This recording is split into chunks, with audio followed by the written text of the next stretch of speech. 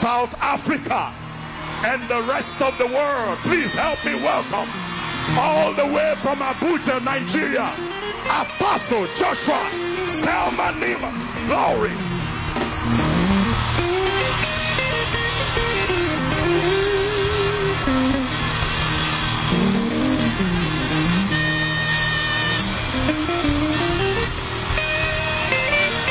Hallelujah.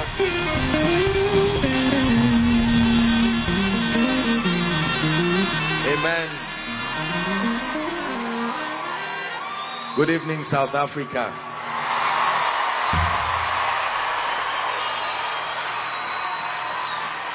Praise Jesus. I am honored to be here, and when I arrived this morning, I lifted my hands and I said, I made it. I made it.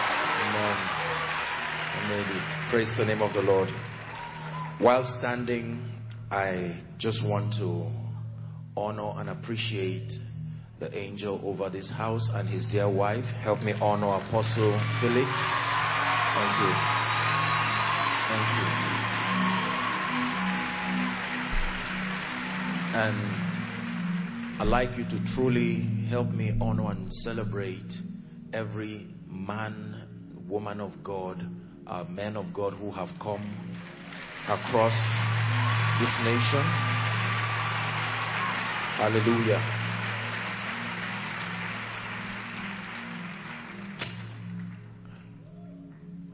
I believe in Jesus. I believe in the power of his word. I believe in transformation.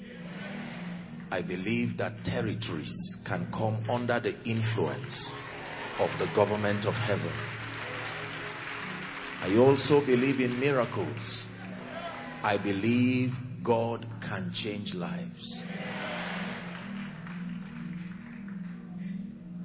And tonight, as we begin a series of teachings, I want to encourage you, in addition to the marvelous work that has been done. By the way, let's give honor to all the vessels that God has used before this time. Fully honor you, sirs. Hallelujah. Amen. The Bible declares that he has not called the seed of Jacob to seek him in vain. I have been so honored and touched just knowing the sacrifices that many of you have made. Many of you have traveled from far, traveled from there. I can tell you one thing about God. There is a name that he is called, a rewarder.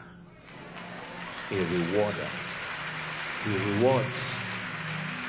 He rewards. Hallelujah.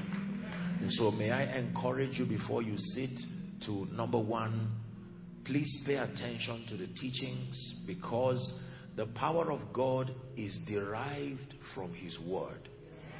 And that means that if you pay attention, without the word of God, the anointing has no ministry. The assignment of the anointing is to insist that the word of God becomes true in your life. And so if there is no declaration of that which has been spoken, the anointing has no ministry. God only does what he says. He does not just do what you want. He does not just do what is needed. The only way you can get God to do a thing is also to make him say it. Genesis 21 verse 1. Please keep standing. Please keep standing. Genesis, will we have it projected? Please read with me if you're a Christian when you have it projected. Genesis chapter 21 and verse 1. Please just help those under the anointing.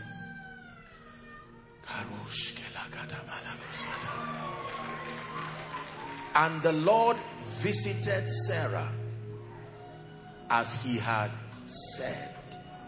The only reason why he visited her was not because she was in need. It was because he said it. And the Lord did unto Sarah as he had spoken. The only way God performs is when he says,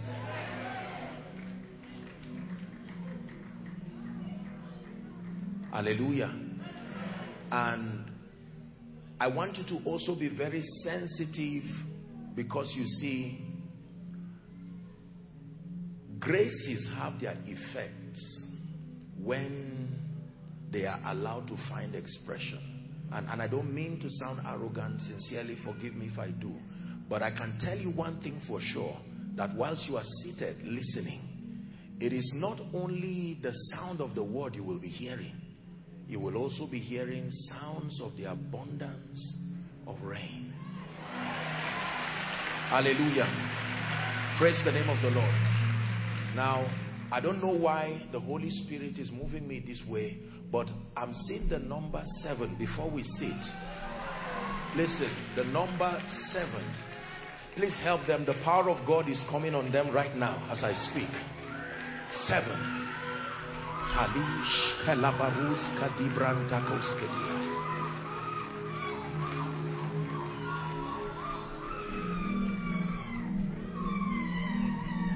For you will never be the same when the presence of Jesus. Harush Kalabrada. Just be patient, we'll sit down. This is why you came. You came for a conference. Harus Kalabrandi Gibaratusiatabada. What is that mountain that stands before you? In the name of Jesus, for there is a name that has been exalted above every other name. And in the name of Jesus, who is the Son of the living God, I decree and declare that everything that does not name the name of Christ, it bows to the Lordship of Jesus tonight. Down. But I'm hearing in my spirit restoration.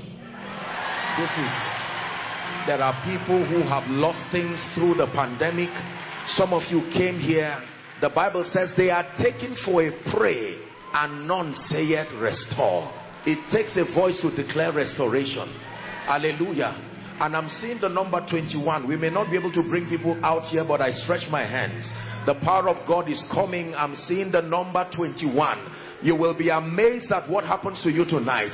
May the grace that brings that which has left you, may that grace come upon you now. Take that grace. Help them, please. Take that grace. In the name of Jesus, the Son of the living God. Let it help them, please. Restoration of everything that has been lost. I speak to a man of God here. It looks like the mantle and the grace of God upon your life. You are seeing things go down in life and in ministry. I lend my voice with the man of God and I speak to you. There is hope for a tree. For at the scent of water, parokates kete bakata, embrekete karaskotata, embrekatus kete bakata. May your life, your ministry, let it receive restoration in the name of Jesus.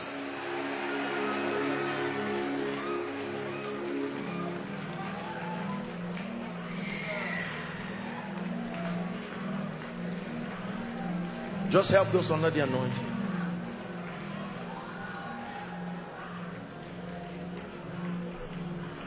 Hallelujah. Hallelujah. Please sit down if you can. We have to walk with time.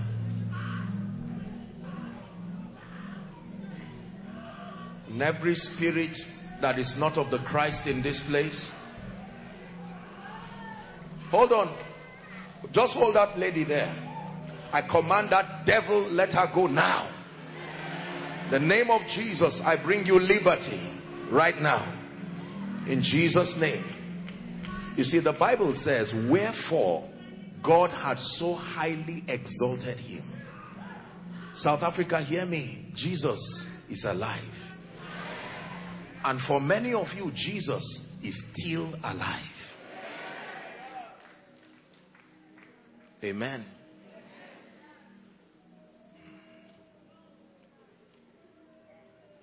Did we greet? Good evening, everybody. So let's get to the word. Again, it's my joy to be here. I believe that the Lord sent me here. Thank God for the blessings of relationship. And this is not a meeting just for House of Treasures. This is an apostolic and a prophetic conference that is for South Africa, is for Africa, for the nations of the earth. Hallelujah. Now, we have a series of sessions, and because of the nature of what we're discussing, the topic, I would like to just brief us, if you will, just to help us understand how God is going to be leading us through our discourse. My assignment is to challenge the body of Christ across this territory and to help them to lend my voice and stand in faith with all the servants of God within this territory, so that we are able to experience greater levels of the move of God even within this territory, in the name of Jesus. And so tonight we will be examining the current state of the church, the body of Christ. It's a spiritual x-ray. We are going to be looking at the body of Christ from a standpoint of love and a passion to see how we can rise to higher spiritual dimensions.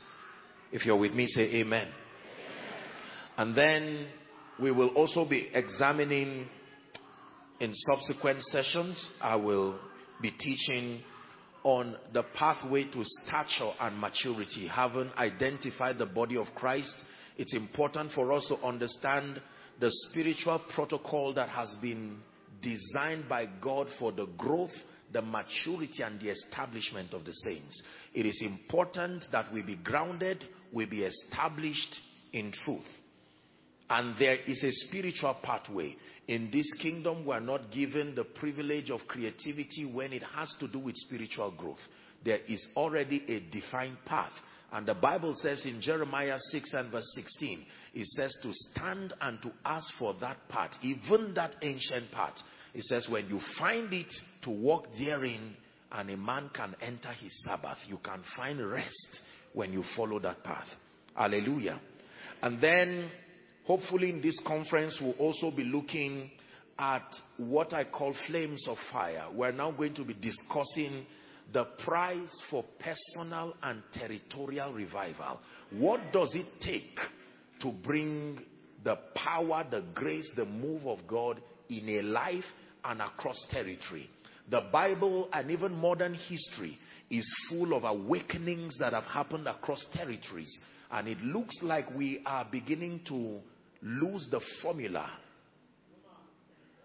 that really is able to make God revealed at a territorial dimension. We need to bring territories under the lordship of the Christ. Are we together? Jesus said in Acts chapter 1 and verse 8, he says, you shall receive power after that the Holy Ghost is come upon you. And he says, you will be witnesses unto me. And he gives you geography. Your witness has geography. Our witness is not random. He tells us we are witnesses. And he begins to list the geographic component of our witness. Ultimately to the ends of the earth. But to Jerusalem, Samaria, Judea, to the uttermost part of the earth. And I hope that you will have the time to discuss a bit on the work of the ministry. This is particularly for men and women of God, those who are called into ministry, that God will grant us grace to sharpen one another here and there, just put dots on the I's and cross the T's, and to help bring ourselves to higher levels of accuracy and precision as far as the work of the kingdom is concerned. And of course, in a meeting like this, God will never leave himself without a witness. Therefore, expect outpourings of the Spirit, marvelous healings and miracles like he has begun. Expect such a move of the Spirit in this conference. If you believe everything we're going to be doing, please talk to the Lord in 1 minute. My heart is open. Send your word. Send your word. Send your word.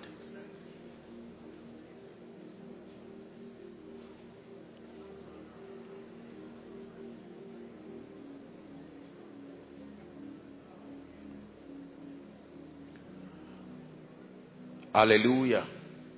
Amen. For tonight, can these bones live? That's my teaching for tonight. Ezekiel 37, please. Can these bones live? We're examining the mystery behind degeneration, the mystery behind decadence, and the mystery behind restoration. What does it take for a man to go down, and what does it take for a man to be restored? The Bible says the things that are written aforetime, that they are for our learning, so that we through the comfort of Scripture might find hope. That means that scattered in this Bible are the truths, the principles of the kingdom that help us to learn God, help us to know God. We understand his character, we understand his ways when we examine Scripture. Are we together? So Ezekiel chapter 37, this was an encounter that prophet Ezekiel had. This is a prophetic picture, if you would want to look at it. That it was a picture of the current state of the nation of Israel that is also applicable. Remember, we're doing a spiritual anatomy. We want to examine the body of Christ as it is now. What is worth commenting, what is worth addressing, because until we can look at ourselves in light of what God intends to do, we might not be able to find our way out. When you find a man who is lost and he's trying to look for the direction, the first thing you ask him is, where are you?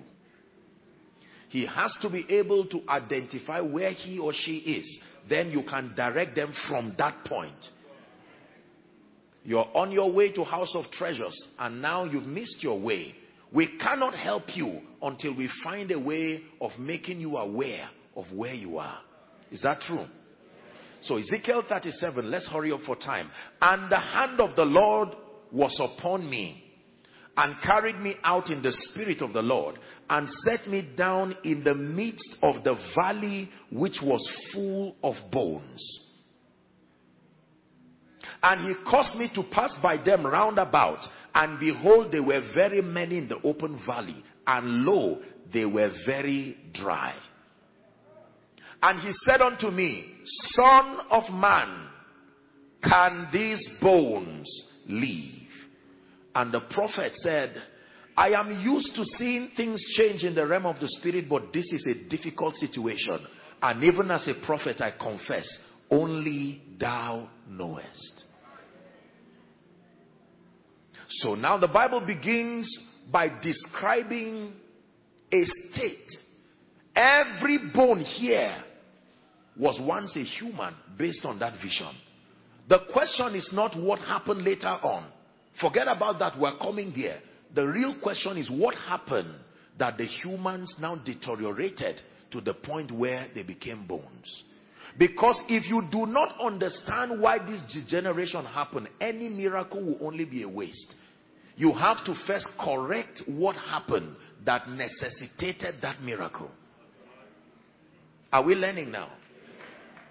So he is taken to a valley that is full of dry bones. And bones in Scripture, among other things, talk of structure. Structure. When Joseph left a prophecy, he said, make sure my bones are taken. When you are leaving Egypt, take my bones with you. He did not just mean the physical bones. Take the spiritual structure that gave you favor in a harsh land. Don't lose it. There is a formula that I gave you that made you to prevail even in Egypt. When you are leaving, take that structure with you. The structure of the presence of God. The structure of reverence for the things of God. So the first thing that we see here that God was addressing was not life. It was the bones. Let's do something about the bones. The army is a product of the bones. Until the bones came together, there was no need for life. There was no need for flesh. Are we together? Now, the truth is that the Bible is full of instances where God would send warnings to his people, attempting to call them back to their first love, attempting to plant in them their long lost passion. All through scripture, especially when we read through the life of the nation of Israel. They were God's covenant people. They were his beloved people. But once and again, you would find out that for some reason, there would be a system of spiritual harlotry. They would deviate from the known patterns of God. And when that happened, usually from scripture, they are handed over to their enemies. Is that true? And then when that happens, God would send a prophet.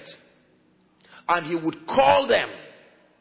And most times they would heed to his warning, and he would bring them salvation and bring them restoration. So the idea of deviating from the patterns of God, the idea of deviating from God's authorized system, his modus operandi, is not something that is new. It's happened from scripture. It's happened through scripture, through history. That a people can be on fire today and for some reason lose it. Our history is full of revivals, the moves of God. You would read, I believe that South Africa has its share of that history. Men and women of God who arose from your soil doing mighty things for God. Many of them have gone to be with the Lord. When you read through Bible, when you read through history across Africa, Europe, US, you would find out that at a particular time in history, there seem to have been certain men and women who came from maybe backgrounds that were not really something to write home about, but God used them to do marvelous things. Some finished well, some did not finish well. Both are lessons for us. Are we together? Today we live in very troubling times. In Africa and across the globe, the church is going through a very prophetic season of transition. There is a lot that is going on, and every nation without exception has had its share of issues as far as the body of Christ is concerned. I believe it's been the same thing in this region too. That there's been all kinds of shifts, all kinds of things. And this is very important. Jesus himself built his church.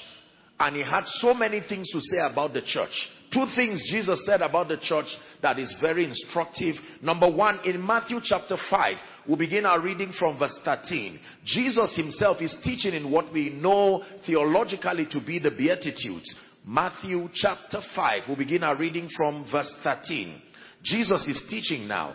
And he tells them, you are the salt of the earth. Everybody say salt of the earth.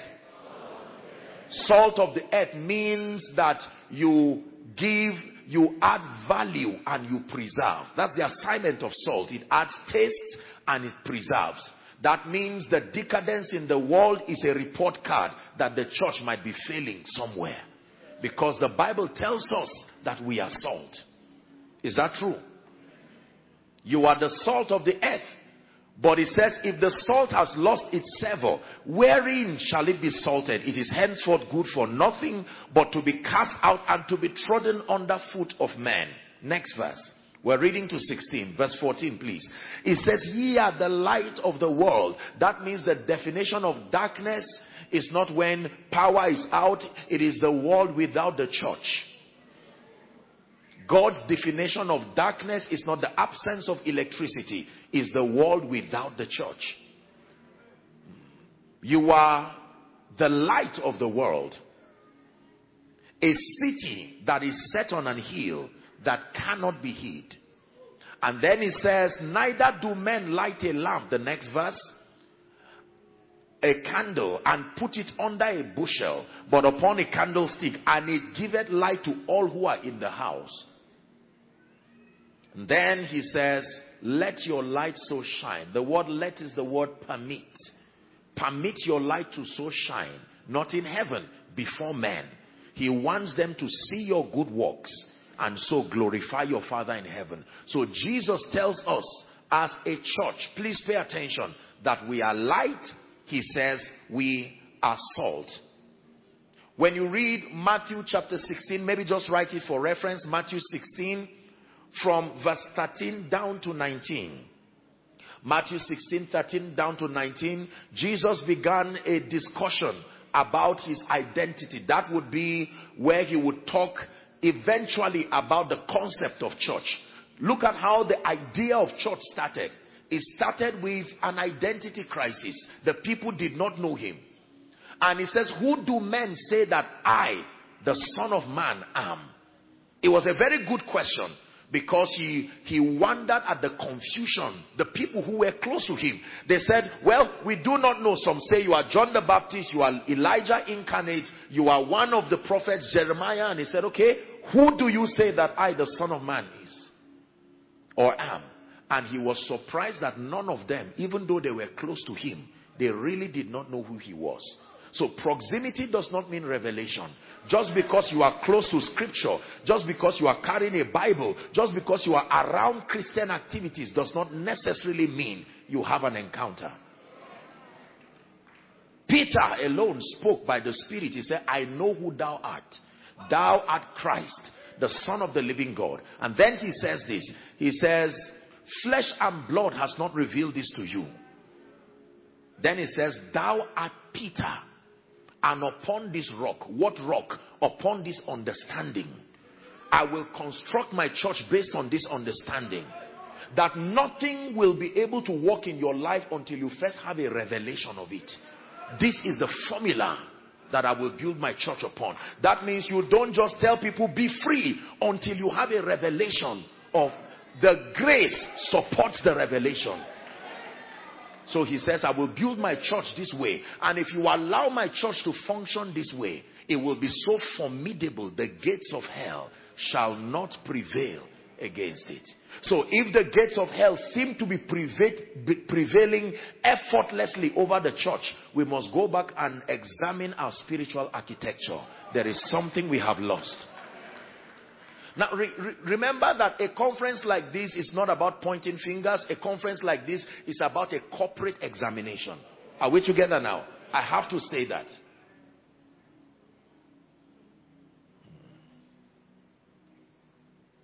It is true that the state of any territory is largely a reflection of the kind and the quality of believers within that territory. Please take note. The state of any territory, any nation, any region is largely a reflection of the kind and the quality of believers within that territory. This is very true. Every time a nation was in decadence, every time a territory was in decadence, God's first port of call was the believers or his covenant people. God addressed the nation by addressing the church. You have to pay attention to this. This is very important. Every time a territory or a nation begins to plunge through some sort of decadence, when God comes to solve the problem, truly speaking, he does not go to government, he does not go to royalties, he comes straight to the church and says, what is going on? Church, I kept you here and mandated you with an assignment. Are we together now? This is very important. All across Africa, like I said, and all across Europe, the US, we know that things are happening economically, things are happening politically like we've never seen before. And I can tell you this, the church has a role to play. The church needs to give the world an explanation as to why we have allowed darkness to move as though the reality of the finished work of Jesus were a lie. Are we together now?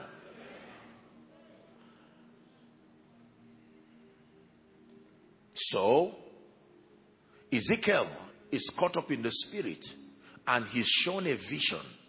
And it's a vision of a once great army that had now become bones. And the interesting thing is that the bones were so disjointed. You would look at the valley and almost not see the bones, but all of them were there. What scattered them so much? Because under a certain condition, those bones can come again. So every bone that was scattered was still there. Out of sight, but not beyond reach. There was a condition that was initiated. And the Bible says the bones began to come again. And at the end of it, here was an exceeding great army standing.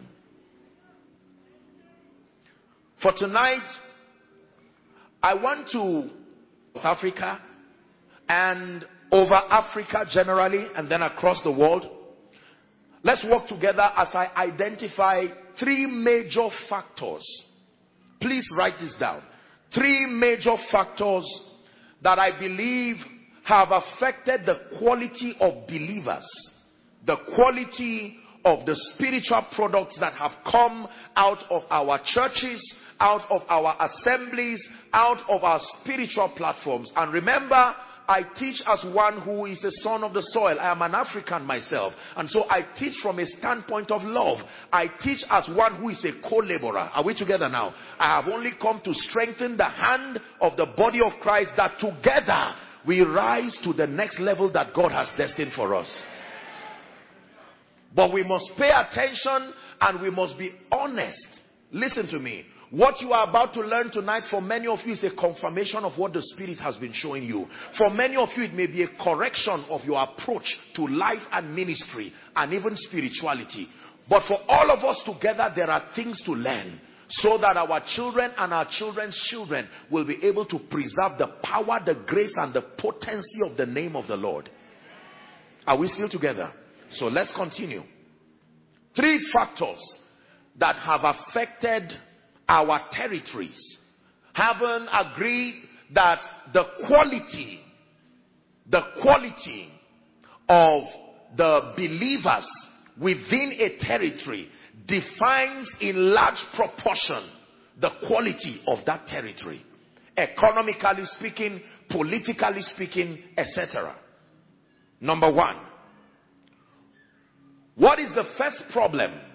What is the first issue? What is the first factor that has affected the quality of believers in today's church? Number 1, the first real factor is that most believers, or most people, most church people, if I would use that expression, they have no genuine encounter with God. Now, let me apologize in advance. Don't feel bad when these things, you just accept it as God trying to help you. Because those he loves, he chastises. Are we together now? The absence of genuine encounter with God from the pulpit to the pew is a major problem. For as long as we do not have a genuine encounter with God, the products that come out of that aberrated Christian experience cannot be potent enough to host God within a territory. Please pay attention. The plane is only preparing to lift. No genuine encounters with God. You see, the spiritual protocol, look up please. The spiritual protocol is every time God calls you, he does not send you. Your first assignment is not to go and work for him. Every time he calls you, the formula is follow me. I am your object, not ministry, not business, not church. When God calls you, he says follow me. When he makes you, then he sends you. Just because you are called does not mean you are sent. Please sit down. Pay attention. Come, follow me. Follow me. Your calling is not to a pulpit. Your calling is not to a marketplace. Believe me. Your calling is not to politics. Your calling is to Jesus. What you call pulpit, marketplace, politics is just the geography of your witness after you have effectively fulfilled your calling. absence of a genuine encounter with Jesus is what has produced the plethora of issues that we have, first from the pulpit and then across membership and then by extension to society. When God called Moses, when you read Exodus chapter 3, Exodus 33, you read all these scriptures, they tell you that when Moses, he saw a bush that was burning and would not be consumed. Here's what he says: I will turn aside and see this great sight. When God saw that he had turned aside, he said, Moses, take off your shoes, for where you stand is holy ground. And a discourse began, and at the end of it, God said, now you are crying for a revelation of me. I am that I am. Know me first before you go and stand before Pharaoh. Because Pharaoh will ask you who sent you. Are we blessed? Listen to me. It is important that we have genuine encounters with God. Isaiah chapter 29 and verse 13. Let's hurry up for time. Isaiah chapter 29 and verse 13. Repeated also in Matthew chapter 15 and verse 8. Isaiah 29 and 13. Any of them, please just give it to us, media, so that we can make progress. It says, wherefore the Lord saith, for as much as these people draw near me with their mouth and with their lips do honor me, but have removed their hearts far from me, and their fear towards me is taught by the precepts of men. In other words, they draw near with their mouth, but in reality, their hearts are far from me. In Acts chapter 4 and verse 12, oh, once again, dear South Africa, Africa and the globe, let's reintroduce Jesus. That the foundation of the believer's experience is not miracles, it's not signs, it's not wonders, it's not the prophetic, it's not the apostolic, it's not even revelation. The foundation is Jesus. Hear me. The formula for any life that must excel is that in the beginning, God. If it becomes in the beginning fame, in the beginning ministry, in the beginning a desire for signs and wonders, you have corrupted the formula. God cannot be Omega until he's allowed to be Alpha. Don't allow something else to be Alpha and then ask him to come and finish what you started. He only finishes what he started. He is only Omega over what he was Alpha over. Please pay attention. Genuine encounters with God. Can I tell you this? There is a way that when you encounter God, you will love him more than preaching. You will love him more than business. You will love him more than politics. Genuine encounter with God. One of the pillars that can allow men host God at a territorial level. Genuine encounter. Many believers today, I tell you sincerely, many people in church cannot exactly tell if they are saved or not. When we started with God, in fact, we were made to write dates when we gave our lives to Christ. I don't know, is there someone here who remembers? You can't arbitrarily hope you are saved, wish you were saved, imagine that you are saved. If you are saved, you are saved. If you are not saved, and there is a spiritual formula. We are not left to guess whether you are saved. No, there is a formula. The Bible says in Acts chapter 4, please give us Acts chapter 4 and verse 12. Neither is there salvation in any other. Body of Christ, let's look at this and remind ourselves. For there is none other name under heaven given among men whereby we must be saved. You cannot say you are saved when you have not encountered Jesus. It's not Jesus and a group of delegates that save you. No. When it has to do with salvation, there are no delegates. It is Jesus or Jesus alone. If you have met and routed through any other person that you gave your life to, according to the authority of Scripture, you are not saved.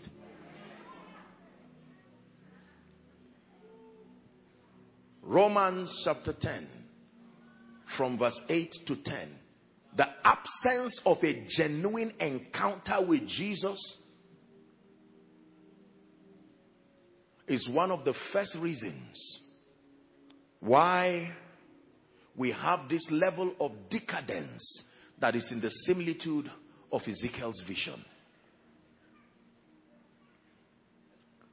What saith he? The word is nigh thee, even in thy mouth and in your heart. That is the word of faith that we preach. Verse 9. It says, if thou shalt confess with thy mouth the Lord Jesus. Can I be honest with you? It is not everything you believe about Jesus that equals salvation. There are specific things you have to believe about Jesus to be saved. Believing Jesus is a good man does not save you. Believing Jesus is a founder of an honorable religion does not save you. There are specific details about Jesus. You must believe in him crucified. You must believe he died. You must believe he rose again for our justification. You must believe today he is seated at the right hand of the Father. If you do not believe this, you are not a Christian. It's as honest and sincere as that. We may differ, denominationally speaking, across different schools of thought. We may differ across several things, I understand. But it is in this one thing that we cannot allow ourselves to differ. Because if we lose the revelation of this, there is no Christianity again. Here and there we may argue, we may disagree with one another across certain doctrinal issues. That's all right. But on this one thing, anyone who names the name of Christ must agree that this is the formula for salvation. If thou shalt confess with your mouth the lordship of Jesus, and then believe in your heart that God raised him from the dead, the Bible declares, thou shalt be saved.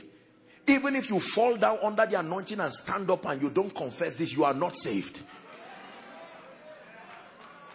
You had a powerful service, but you are not saved.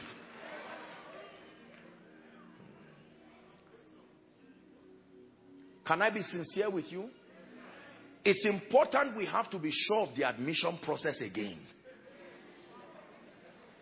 How there are all kinds of inventions as to this Jesus thing.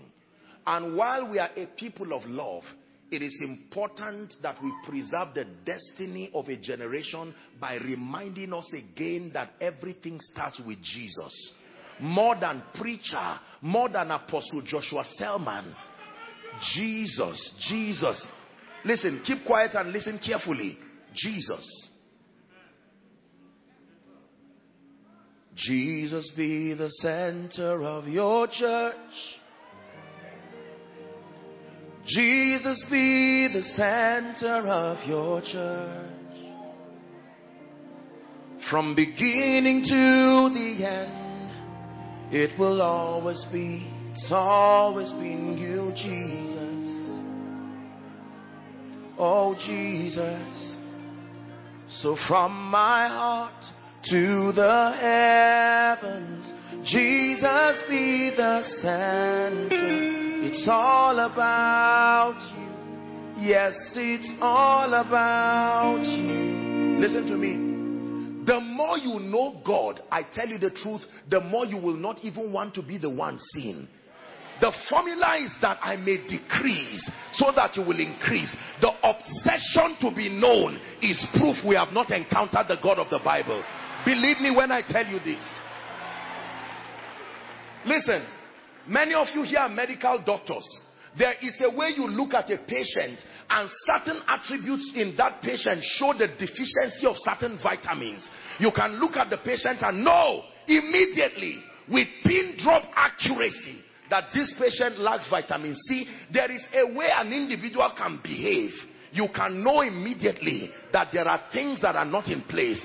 An obsession to be known. It doesn't matter who is pushed away. No, when you know Jesus and you love him, it is an honor to represent him, whether in ministry, whether in business.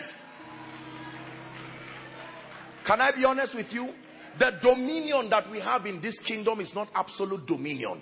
Our dominion is shared dominion. You want to understand how shared dominion works? Look at the moon and the sun. The moon does not have any light of its own, but it still glows. It glows to the degree to which it aligns to the sun. None of us have any power of our own, grace of our own. Everything we have is derived from what we have received. And let me tell you this. Everybody, and I encourage preachers, we must be unashamed to let the world know how helpless we are without him. It is good that people honor us. It is good that people bless us. But please, for God's sake, let them know that Jesus is the one who is Lord.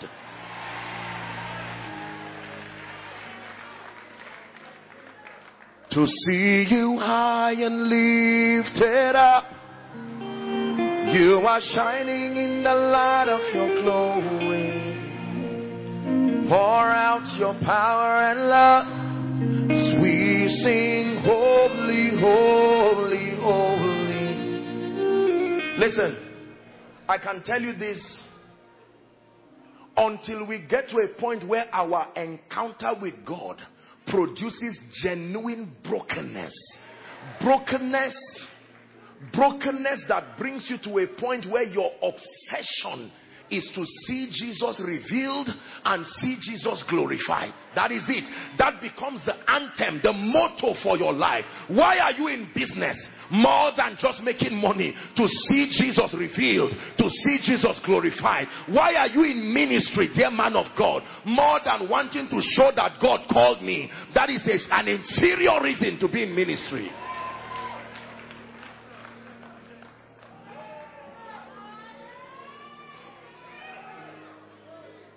And I was taken to a valley that once had a great army. What happened? Could it be that if the army kept focus on the one who gave them life, they would not deteriorate to become bones? The first thing we see from these bones is there must have been rebellion from the life source. If the voice could bring them back, then it meant that voice was what would keep them alive. They lost touch with the voice. That's why they became bones. Oh, may I never get to a point where I make people believe that outside of God, by my will, I can bless and lift people. Joshua Selman does not have that power. Everything you see is derived from our relationship with God. Let's return back to the foundational truths. Otherwise, we are going to destroy our children and our children's children. They will not even know what they are called into. Please sit down.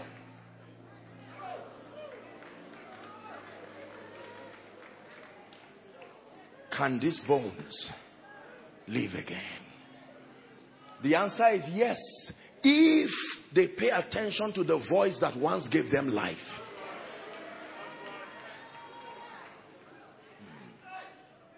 Can I be honest with you? There is a difference between pride and confidence.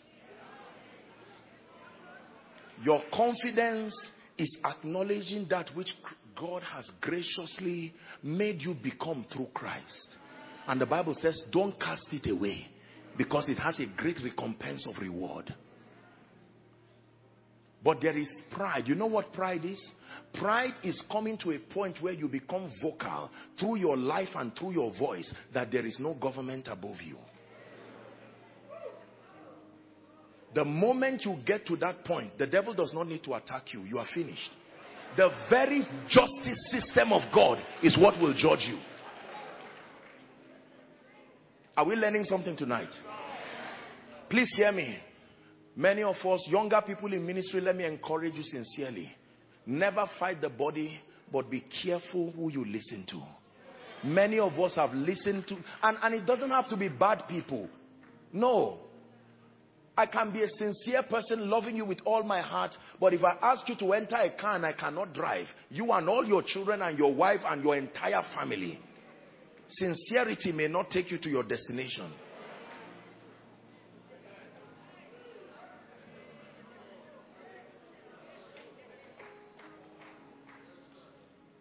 The absence of genuine encounters.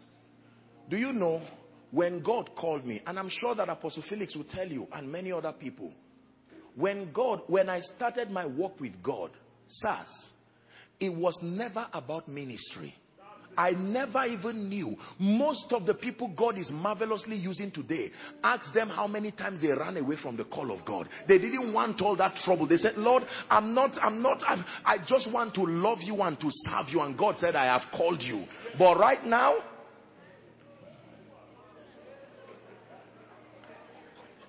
please look at me. Look at me. I'm preaching to Africa. We need to return back to our passion. Ministry can become idolatry if God is out of it. Business can become idolatry if God is out of it. Genuine encounters with God. Gone are the days where people will lock themselves for 1 week and just say, Lord, I want to know you. I'm not looking for power for a conference. It is you I'm looking for. No. We didn't study our Bibles just because we're looking for sermons. No. No. We truly, genuinely, desperately wanted him. Let's go back and re-examine ourselves. He told Cain and Abel, he said, if you have done it right, will I not accept it? Society today is sadly a reflection of the carelessness and the nonchalance of the church. While we slept, Satan came in and planted all kinds of things. The question again is, can these bones live?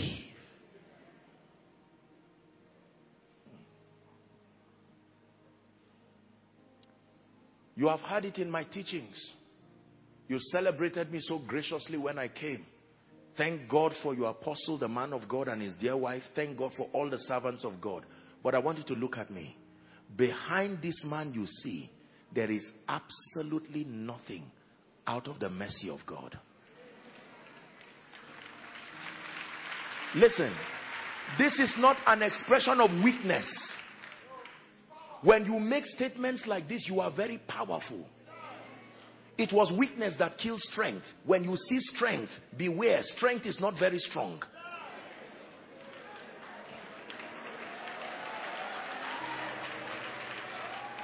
Weakness is what kills strength on the cross. When the anointing of the Spirit comes upon you and finds strength, it goes back. It must find you incapacitated in yourself, that God becomes your completion. Listen to me. Let our altars and our pulpit once again become platforms for salvation. Let our messages once again, among the many things that we teach, do not teach as if sinners are no longer coming. It is good to mature and build people, but while you teach the different dimensions of the kingdom, still go back and remember, one sinner came to church today who needs to encounter Jesus. And if that sinner does not encounter Jesus, that will be the entrance point of evil in that church. They are the ones who tomorrow will be appointed positions because of longevity in the church without encounter.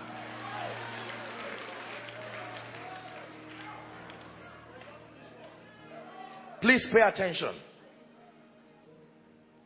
Genuine encounter with the Lord. Number two, let me rush for sake of time. So 3 factors we're examining tonight that have been responsible for the current state of the church and by extension the nation, as seen prophetically in the vision of Ezekiel. Number 1, the absence of genuine encounter with the Lord. Number 2, very quickly. Ready for number 2?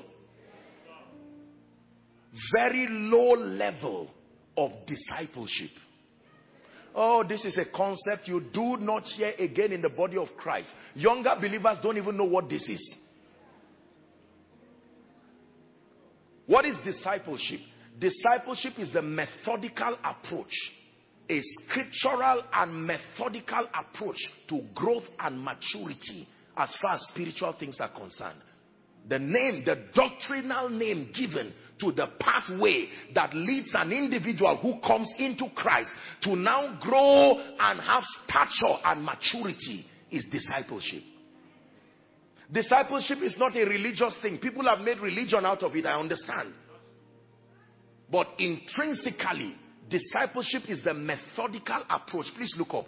Did you know that the growth and the maturity of the saints was not supposed to be guesswork? Do we have any medical doctor here? Please stand, sir. Do we have any other medical doctor here? Any at all? Thank you. Did you by any means go to the same college of medicine with that lady? You're not sure. Now, how come both of you or all of you can accurately do the same thing, even though you've never met yourselves? Because of the formula that was used to train you. You didn't have to know yourselves. That means the manual is greater than the lecturers that taught you. So, although you were from one region, and you were from one region, but both of you are called doctors, and you can actually meet for the first time in a surgery room and not doubt yourselves because of the dexterity of the manual that was used to train you. Now please sit down. Sit down. Sit down. How come when I call a man Christian A, stand up, Christian B, stand up, Christian C, stand up, and all three come to sit down, you cannot even understand what they are discussing? So what is wrong? There must be, we have to probe into the manual that has been used for that training, or we have to probe into the sincerity of the lecturer. Please sit down. Please pay attention. There is, listen, there is a course content that is given for the maturity of the believers, and it is not an invention of any preacher.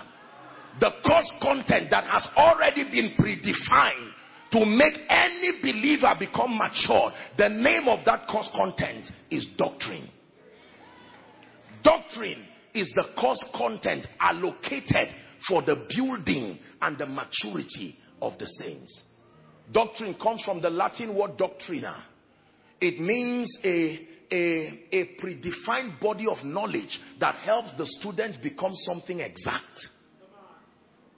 Doctrina, a body of knowledge. Now, respectfully speaking, what happens now? Remember, we agreed that all our teaching is not to point fingers. If you are pointing fingers at anybody, you are not part of us in this conference now. You have to understand. There is no tell them. We are all a family of faith. Very matured, very intelligent people who are as one body helping to solve what is wrong with that body. Please sit down.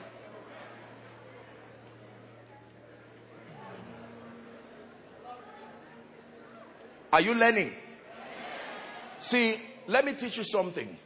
The zenith of transformation is not enlightenment, it is love. We know you are most transformed not through the communication of knowledge alone. If your knowledge grows as your love depletes, it is not the Holy Spirit who is responsible for that building. Because if God builds you, the more you know, the more your love life rises to match your revelation, so that you dispense the truths that you know from a standpoint of love. The love factor is what validates that God taught you. Be learning all these things. This is a conference. Discipleship. 2 Timothy chapter 3. My goodness. Wherever we stop tonight, we'll share the grace and come tomorrow. This is a school of the Spirit. 2 Timothy chapter 3 from verse 15. Very quickly if we can. 2 Timothy. And that from a child. Everybody say child. So you are supposed to begin to learn the ways of God from a child. If you become an adult before you start, time is already against you. You have to create extra lessons to quickly, because what you need to learn, You need to learn it on time. And that from a child, thou hast known the holy scripture. Are we together? Which are able to make thee wise unto salvation through faith which is in Jesus Christ. To 17 now. All scripture, he's still talking to that child, is given by God, by inspiration of God, and is profitable for, please talk to me, for first doctrine before reproof. There cannot be reproof and correction when there is no basis. The basis is doctrine. Then from the lens of doctrine, we can now adjust the excesses. The excesses, correcting, this is why, let me balance this. Oh dear. We have other sessions. Let me not, please pray for me that we just...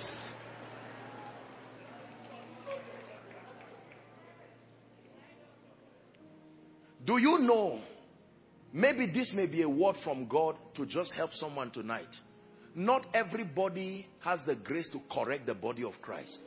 Just because you see things going wrong does not mean you just stand up and start talking. Correcting the body of Christ is an office. Listen, this is South Africa. Do you just go as a citizen and arrest anybody for doing wrong? There is an authorized system. Is that true? Licensed. And when they come, the first thing they show you is their license. Do you know what your license is? There is a requisite level of love you must have for the body. If not, you will never be given the grace to correct that body. You cannot correct the body from a standpoint of antagonism, from a standpoint of bitterness. Your motive is already corrupted yourself.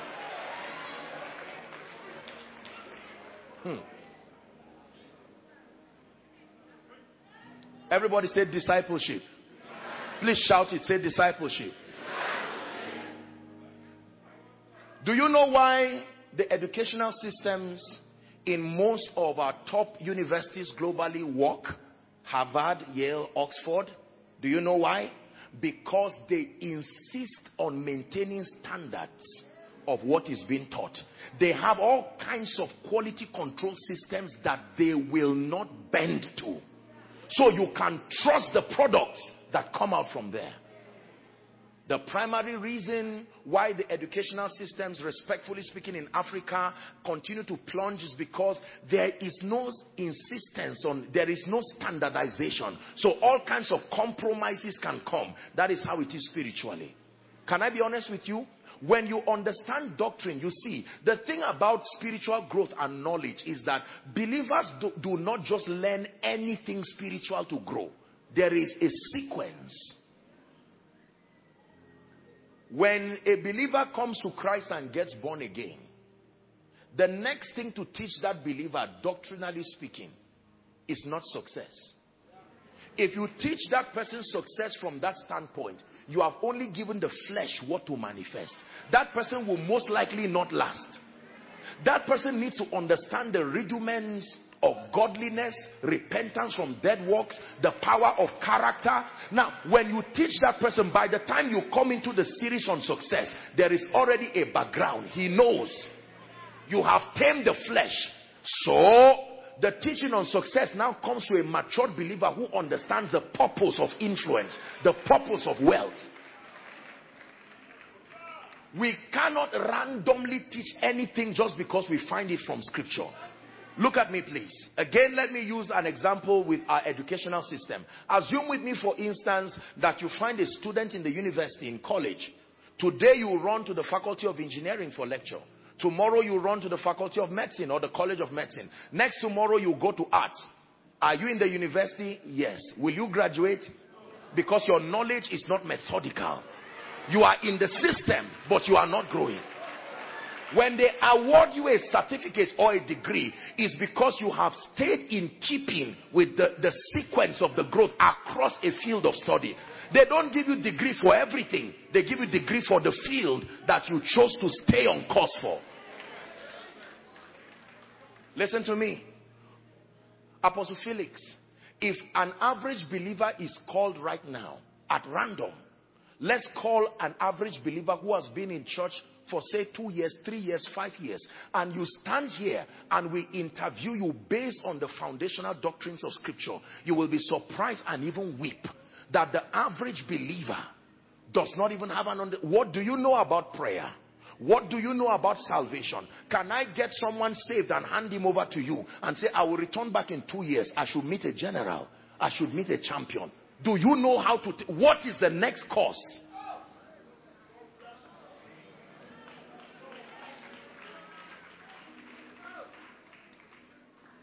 Are we blessed?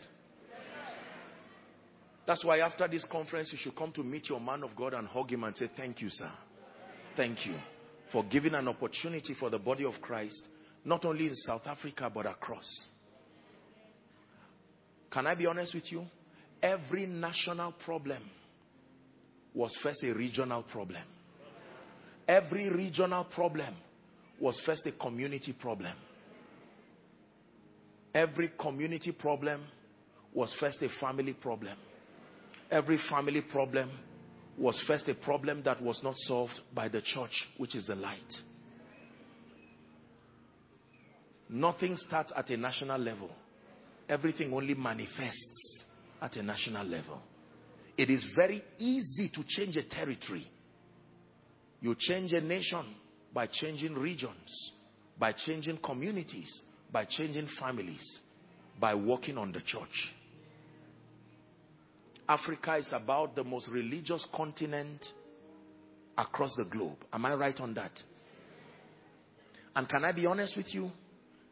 The average church in Africa has at least contact with a spiritual leader once or twice every week.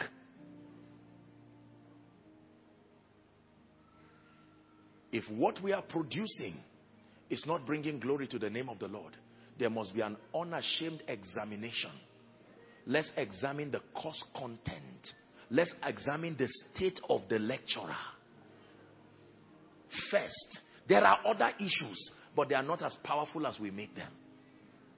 Satan knows this, and he will do anything to keep us arguing and fighting one another, addressing the issues that are the obvious, but not the right ones. Doctrine. I've had the honor of praying for many institutions and many businesses and many companies, and for some of them I see the dexterity around their administrative system. When I came in here, the excellence of your protocol, I saw all of the people, wonderful, your whole reception team here. Do you know why these people are like that? They are trained. They didn't guess their way on what to do. Now, watch this. Everybody, please watch this. Please look up if you can find it. Who asked him to come? Who asked him to come and pick it? Why didn't you come? Do you not love your pastor? Why didn't you come? It's not your jurisdiction. You were trained. Are you seeing this now? Anytime there is no training, there will be disorder. I just threw this arbitrarily, and he knows I put pressure on his office and his training. Now his ability to do this has proven that this man is a good shepherd.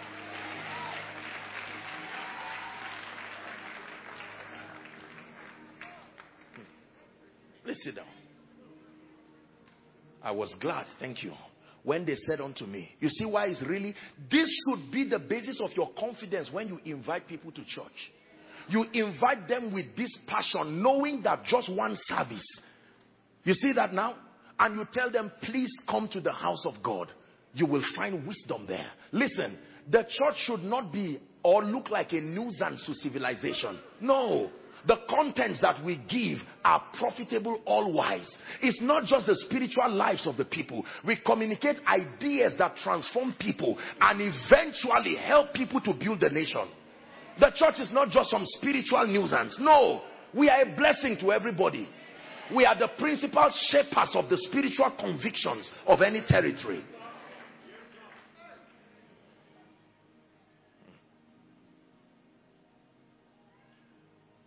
So there is a serious discipleship problem We must examine the things that we teach.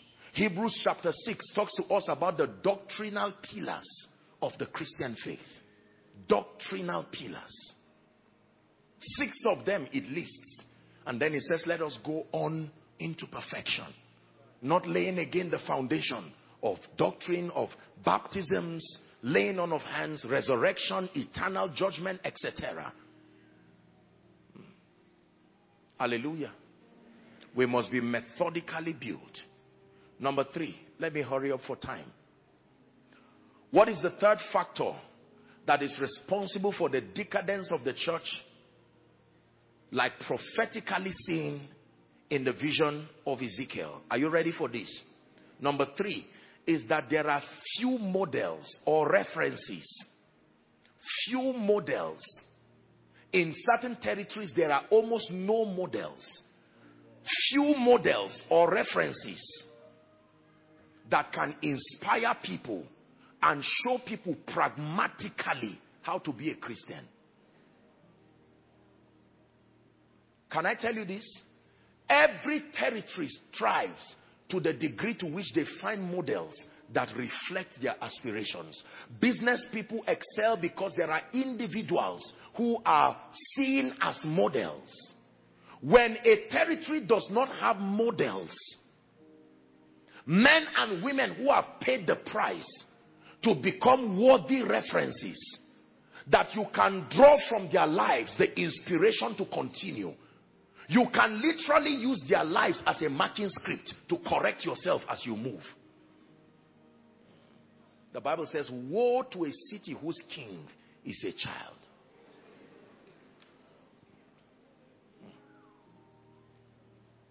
Hebrews chapter 6 and verse 12. The absence of worthy references and models. That ye be not slothful, but followers of them. Followers of them. So you follow him, but you can also follow them. When there is him and the them are not there, the people become confused.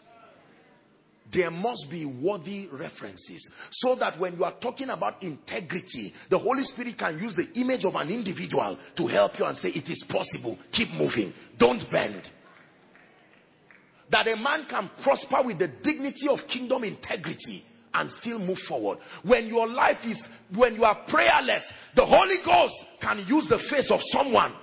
Question: how many models are in Africa that can be used?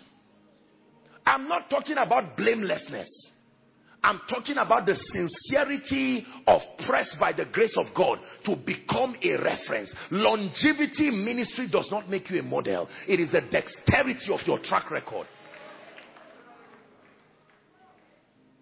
Are we together? Transformation is difficult when there are no references. Global leaders will tell you this. You can't change into nothing. There has to be a reference. For a long time, climbing Mount Everest was possible.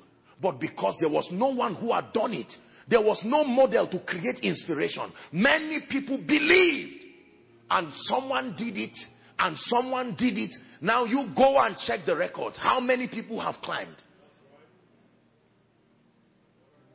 Many business people, usually when you find a territory that has one businessman that rises, becomes a global voice, now he can become a reference. They can follow his footsteps. Can I tell you this? Until we find solid Christians in South Africa, in Africa, Christians indeed, there will be a very major problem. And if you have only 1 or 2 or 3 people, that reference is too small. You need many people.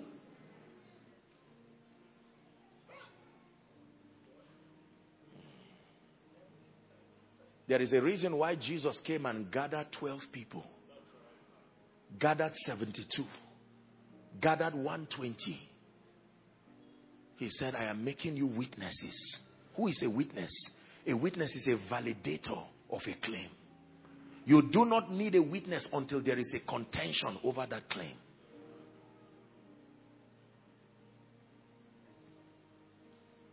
It's amazing that in Ezekiel 37, as I attempt to round up for tonight, when God said, can these bones live? The prophet said, only thou knowest.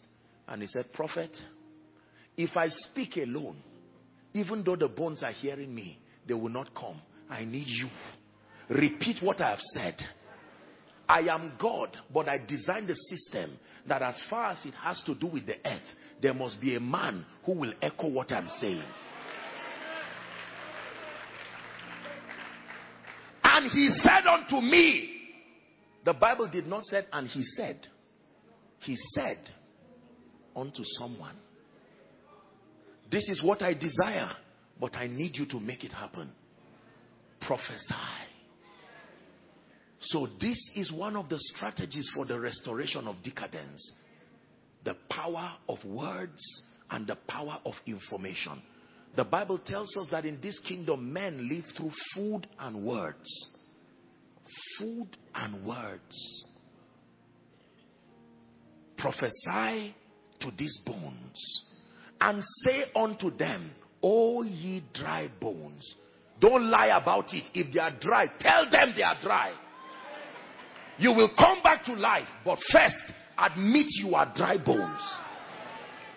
And then he says, O ye dry bones, I have diagnosed your condition, but there is hope. Hear ye the word of the Lord. Thus saith the Lord God unto these bones, behold, I will cause breath to enter you, and you shall live. Church of the Lord Jesus Christ, can I tell you this? In the midst of all the things that are happening in the body of Christ, in the midst of all that we see across Africa and society, let me bring you a word of comfort. Do not make a mistake of believing that the church is dead or finished. No. I can tell you, there is a formula, there is a strategy that can bring that dead church back to life. South Africa, hear me. The church in this nation and the church across Africa is in a very defining moment. There are all kinds of shifts happening, but find rest. Jesus is still the builder of the church. So a day can come, we will teach our children and our children's children and tell them once upon a time there was a period of decline. But hallelujah, Jesus, the Lord of the church, that one day our children will be able to go to schools and learn the things that are consistent with not just educational standards but faith.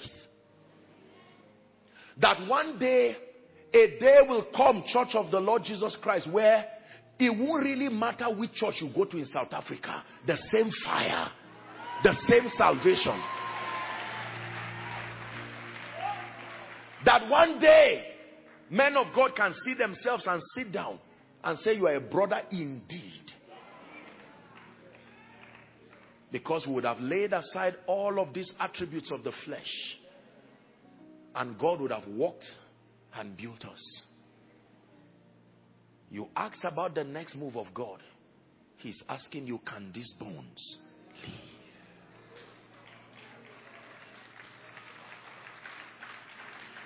Can these bones live? Please hear me. In the book of Jonah chapter 1, the first 2 or 3 verses talk about God giving Jonah an instruction to go to Nineveh. Jonah was so hot and angry, he ran away until he entered into the belly of the fish. Are we together? When he came out in repentance and brokenness, chapter 3 from verse 1, the word of the Lord came to him again. Please give us Jonah 3 and verse 1. The word of the Lord came unto Jonah the second time, saying, arise, go to Africa, that great city. God still calls a place that needs repentance a great city. Oh, come on. Someone did not see a prophetic word there.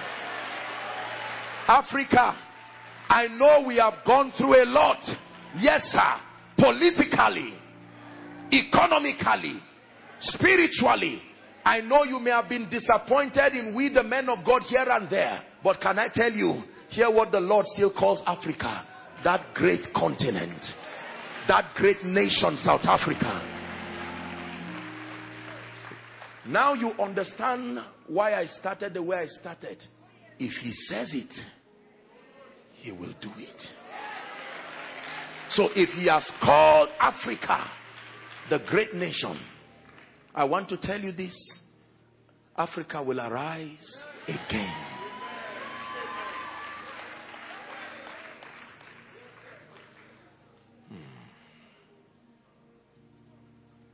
But what is the call? I'm wrapping up. Ephesians 5:14. 3 quick verses. I want to do something prophetic tonight.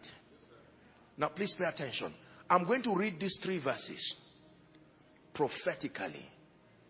I saw Colin. He's the one I know. That my man. Where is he? He's gone. Yes. You will do me something here when I read these 3 verses. Please permit my bias, but I want you to sing for me the national anthem of South Africa. Hallelujah. Prophetically, it's a shofar to the realm of the spirit, that from house of treasures there are bones. Did he not say, as when I prophesied, I heard a sound? Blood of many have gone for the gospel. Many today have died. Some of you in ministry do not even know the history of the move of God within your region. It didn't come at a platter of gold. Go and study church history. People cried. They lost their lives. Missionaries came. Some died. Ephesians chapter 5 and verse 14. South Africa, hear the prophetic word. Ministries, business people, hear what the Lord is saying. Wherefore he saith, it is true that you want to see the next move of God. It is true that the bones can live, but not under any condition. Here is what God is asking you to do. Man of God, businessman, politician, awake, thou that sleepest. Awake from that spiritual slumber. Don't give excuses. You will not birth glory that way. Awake. Awake. Some of you need to go back to ministry 101. Some of you need to go back to Christianity 101 and say, honestly, I've not gotten this thing right. I need to make it right. Second scripture, very quickly. 1 Samuel chapter 2 and verse 30. 1 Samuel, very quickly, we're out of time. 1 Samuel chapter 2 and verse 30. 3-0. 2 and verse 30. 1 Samuel chapter 2 and verse 30. Wherefore the Lord God of Israel said, I said indeed that my house and the house of my father should walk before me forever. But now the Lord said, be it far from me. Listen, South Africa, another word for you from the Lord. For them that honor me, I will honor. And they that despise me, go and read through history. Any region, individual, nation, continent that ever despises God is a matter of time. For you are God alone. From before time began, you are on your throne. You are God alone. You are God alone. From before time began, you are on your throne. One more time. You are God, say you are God alone. From before time began, you are on your throne. You are God alone. 2 Chronicles chapter 7, popular scripture that has been used by revivalists from verse 13. 2 Chronicles chapter 7 from verse 13 and 14. 2 Chronicles 7. If I shut up heaven that there be no rain, or if I command the locust to devour the land, Or if I send pestilence among my people. Next verse. Please read with me in concert. Ready? Read. If, hold on. He's talking to his people. This instruction is not to strangers. They are his people. If my people, which are called by my name. Number one, we're looking at the protocol for restoration. Number one, they shall humble themselves. Lord, I accept as an individual. I do not know you. I accept the mistakes that I've made. As a parent, as a pastor, as a leader, there is one thing I know about God. You can use brokenness to attract the attention of God. For as long as we continue to act like a people who know what we're doing, even in the midst of our confusion, God will leave us to continue in our pride. He looks for people who are genuinely broken. I don't know about you, but I have learned to come unashamed before God. When I come before him, I don't come as Apostle Joshua Selman. That's nonsense. Your boy is still here. The one you lifted. The one you took from nothing. Oh God, I am still here. Thank God for the applause of kings and nobles. But may I ever remain that child before you. God is speaking to someone here. We're wrapping up. Humble themselves. Please give us that scripture. Number 2, and pray. What kind of prayer do you think you will pray in this occasion? Prayer of genuine repentance. Not some prideful prayer and saying, God, I'm putting my hand in my pocket as your colleague. I've been waiting for you. No, sir. Brokenness. I don't mean to be sarcastic, but I'm showing you a formula. Bones, if you will come back, you must be willing to listen again. It was your lack of listening that depleted you.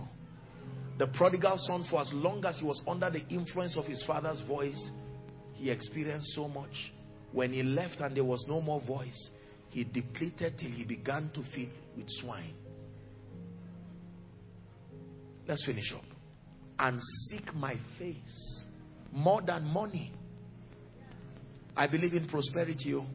Don't confuse what I'm teaching now. I believe in prosperity and its ability to help to give you a life of comfort and to advance the purposes of God.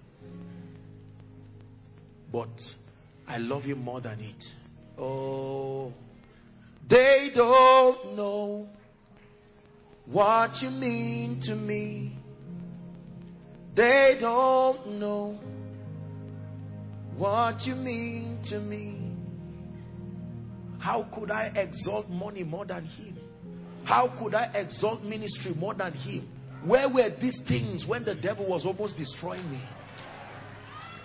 Can I listen? God is speaking to us tonight. Some of you, this may be the reason why you have not seen the power and the grace of God. You love him, but how much? Simon Bar-Jonah, lovest thou me more than these? Please, let's finish up. And turn from your wicked ways. If you pray and don't turn, you are still a sinner.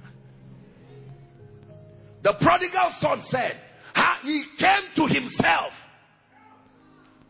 Africa, let's come to ourselves. If we want to fulfill that prophetic word of being that continent that will return Christ back, I'm speaking to world over. The world. But please permit my bias, passionately communicating this to our dear continent. Africa was now feeding with swine. And Africa said, I come to myself. He said, how many hired servants does my father have? And I am here today feeding with swine. I will arise. I cannot change myself, but I can go to where change will happen. I may not be able to save myself, but I can come to church. I may not have the power to drive those demons, but I can come to a man of God who has been graced. He said, I will arise and I will go back to my father. I'm showing you repentance. Repentance requires action. And I will say unto him, Father, I have sinned against you and against heaven. I am not worthy to be called your son. Take me as one of your servants. And the moment he was leaving his place of decadence, the father too was leaving his house. They met somewhere on the way. Can I tell you this? The greatness you are looking for is also looking for you. But it's not looking for the rebel that is at that place. It's looking for the one on his way back. Businessman, hear me. You have tried everything you know to do. It's a spiritual problem. It's not just a financial problem. You have too many friends who would have brought you out. There is a hand that you are against.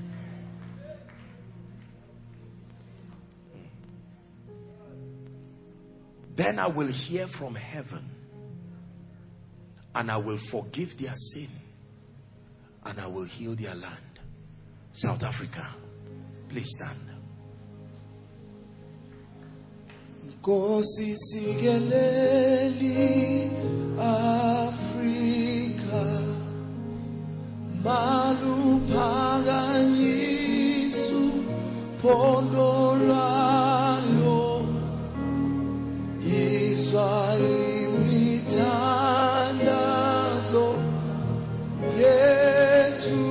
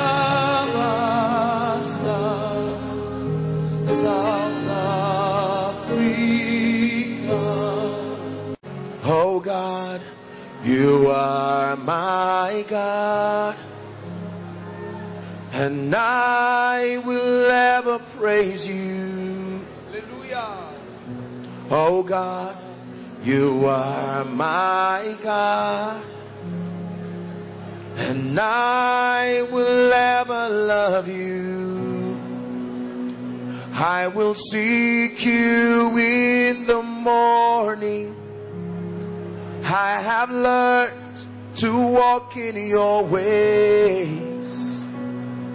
For step by step you lead us, and we will follow you all of our days. For step by step you are leading us, and we will follow you.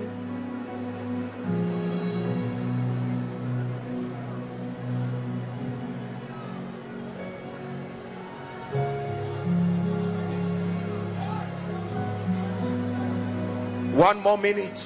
Shalagada barakatos. Lord, we repent of our pride. We repent of our lusts. We repent of our hypocrisy. We repent from putting our strength in ourselves. Trust in the Lord with all your hearts, the Bible says, and lean not on your own understanding. He says, in all your ways acknowledge him. Lord, we repent from the pulpit to the pew. We repent from our places of parliament, even to the marketplace. We repent from our homes. As a continent, we cry upon you for mercy again. You have asked us a question tonight. Son of man, can Africa live again? Can South Africa live again? Can the nations in Africa live again? And in church, we turn that question into a prayer. And everyone begin to pray that prayer now. Africa, live again. South Africa, live again. Nigeria, live again. Zimbabwe, live again. Malawi, live again. Is someone prophesying? We are declaring, live again. Live again. Out of the ashes of our decadence, live again. The church is praying, live again. Putting aside our denominational barriers, we come as a people who love Jesus, and we speak, all dry bones, live again. Live again. In politics, live again. In business, live again. Economically, live again. Hallelujah. Let our children begin to call upon the name of the Lord again. Hallelujah. And Adam knew his wife again, and she bore him Seth. And men began to call upon the name of the Lord. Hallelujah. Cry before him. Cry before him. In the name of Jesus Christ. In the name of Jesus Christ. In the name of Jesus Christ. Now please listen carefully. Apologize for the stretch, but the last thing I'm going to do here tonight, there are people scattered inside and probably the other halls that have been put. We cannot end this conference without giving you room to make it genuinely right with Jesus. More than a church goer, more than a bearer, please stand if you can, of Christian names. I apologize for the stretch, but this is the protocol that restores the ark. If it is God we desire to see again in our land. Now, here's what I'm going to ask you to do. All those who are not within this auditorium, when the altar call is made, please, officials, if you can just show them somewhere they can stand, so we still respect the principles as far as gatherings and all of that is concerned. But for those who are in this hall, hearing me preach, you're saying, Apostle, I need Jesus desperately as a matter of life and death. Christianity is nothing without him. Or you are here and you are saying, I remember giving my life to Jesus, but sincerely my life has gone haywire. And right now I do not even know what I stand for. I need restoration and revival. These two groups of people, without having to bump on yourselves, please come gently. And I want you to come and stand at the aisles here. I'm going to count 1 to 5. Please do that quickly. If you are still thinking about it, sit down on your seat. But if you are here and you mean it sincerely, please don't pretend this is Jesus. Some of you are crying. 1. Please come to Jesus. Please come to Jesus. I have decided to follow Jesus. No turning back. No turning back. I have decided to follow Jesus. No turning back. No turning back. The cross before me, the world behind me. No turning back. No turning back. The cross before me, the world behind me. No turning back. No turning back. I'm going to hold the hands of your man of God, and we're going to be praying for you. You don't have to kneel for space. Listen, Jesus said this. Don't be ashamed of your tears. Some of you are crying. You are before him, Jesus. The one who can save to the uttermost. In your salvation is the salvation of your children. In your salvation, it says, for this promise is unto you and your children and your children's children, as many as are far off, Even those that the Lord himself will call. That's right. Those of you who are in front, please lift your right hand high to the heavens. And I want you to say this after me. Let it be from the depth of your heart. Say after me, Lord Jesus. Lord Jesus. Tonight, I have heard your word. I've heard your word. I believe that you are the Son of God. The Son of God. I believe that you died for me. I believe that you rose again for my justification. Tonight, I receive you as my Lord, my Savior, and my King. I receive eternal life into my spirit.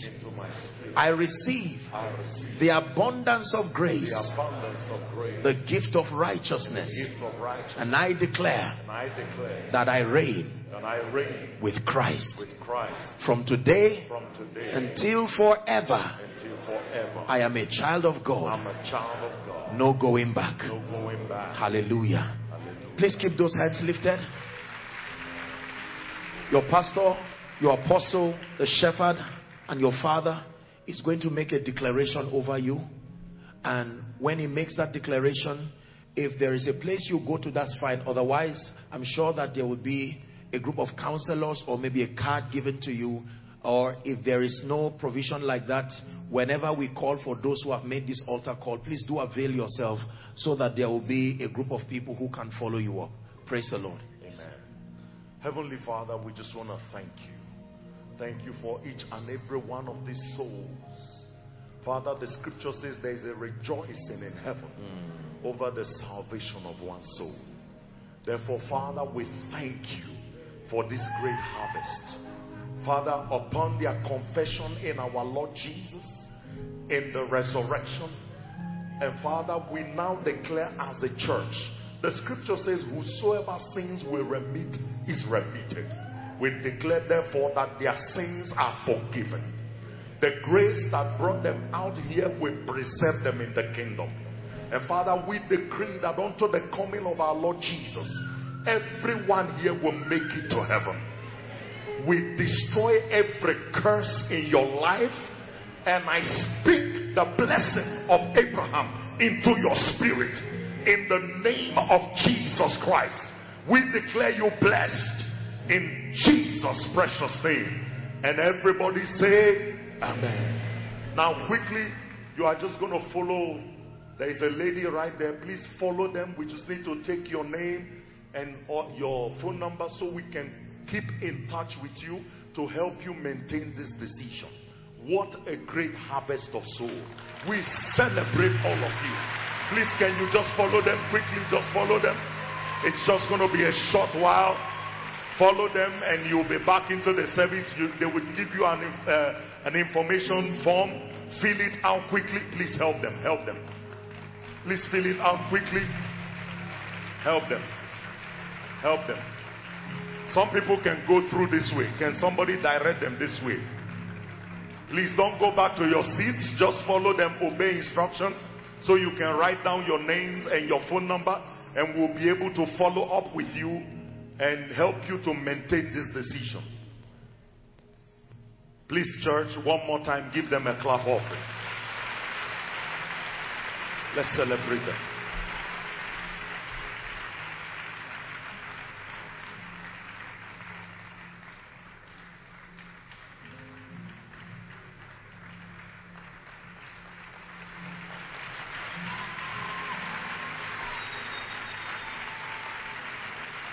Hallelujah.